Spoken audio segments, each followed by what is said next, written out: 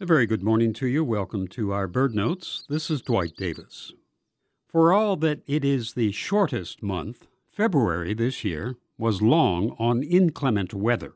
But among the chilly and rainy days, there were a couple that reminded us that winter will end. A couple of days when there were intimations of spring.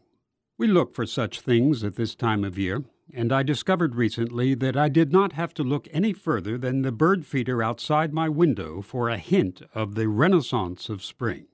I have sunflower seeds in my feeder and suet hanging nearby. The expected visitors partake of the seeds: cardinals, house finches, the grab-and-go parrots, that is, the chickadees and the titmouses, and, of course, squirrels. And the squirrels seem especially cheeky. They just stare at me when I bang on the window to scare them off.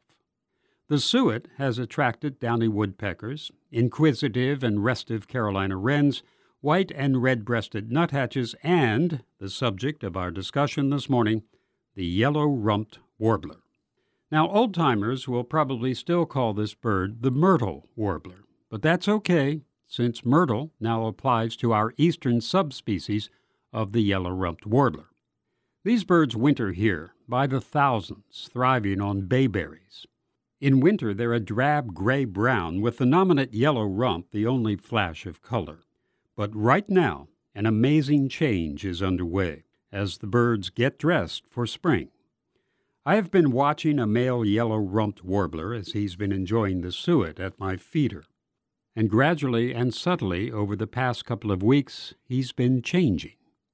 The yellow rump has brightened, the yellow is creeping in on his sides, the back is tending toward bluish, and the black on the face and the sides is getting darker, while the throat gets whiter.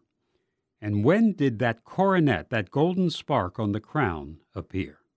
It's a magical transformation, this turn of the seasons, and it's right outside my window, in miniature, in the form of a 5-inch fluff of feathers.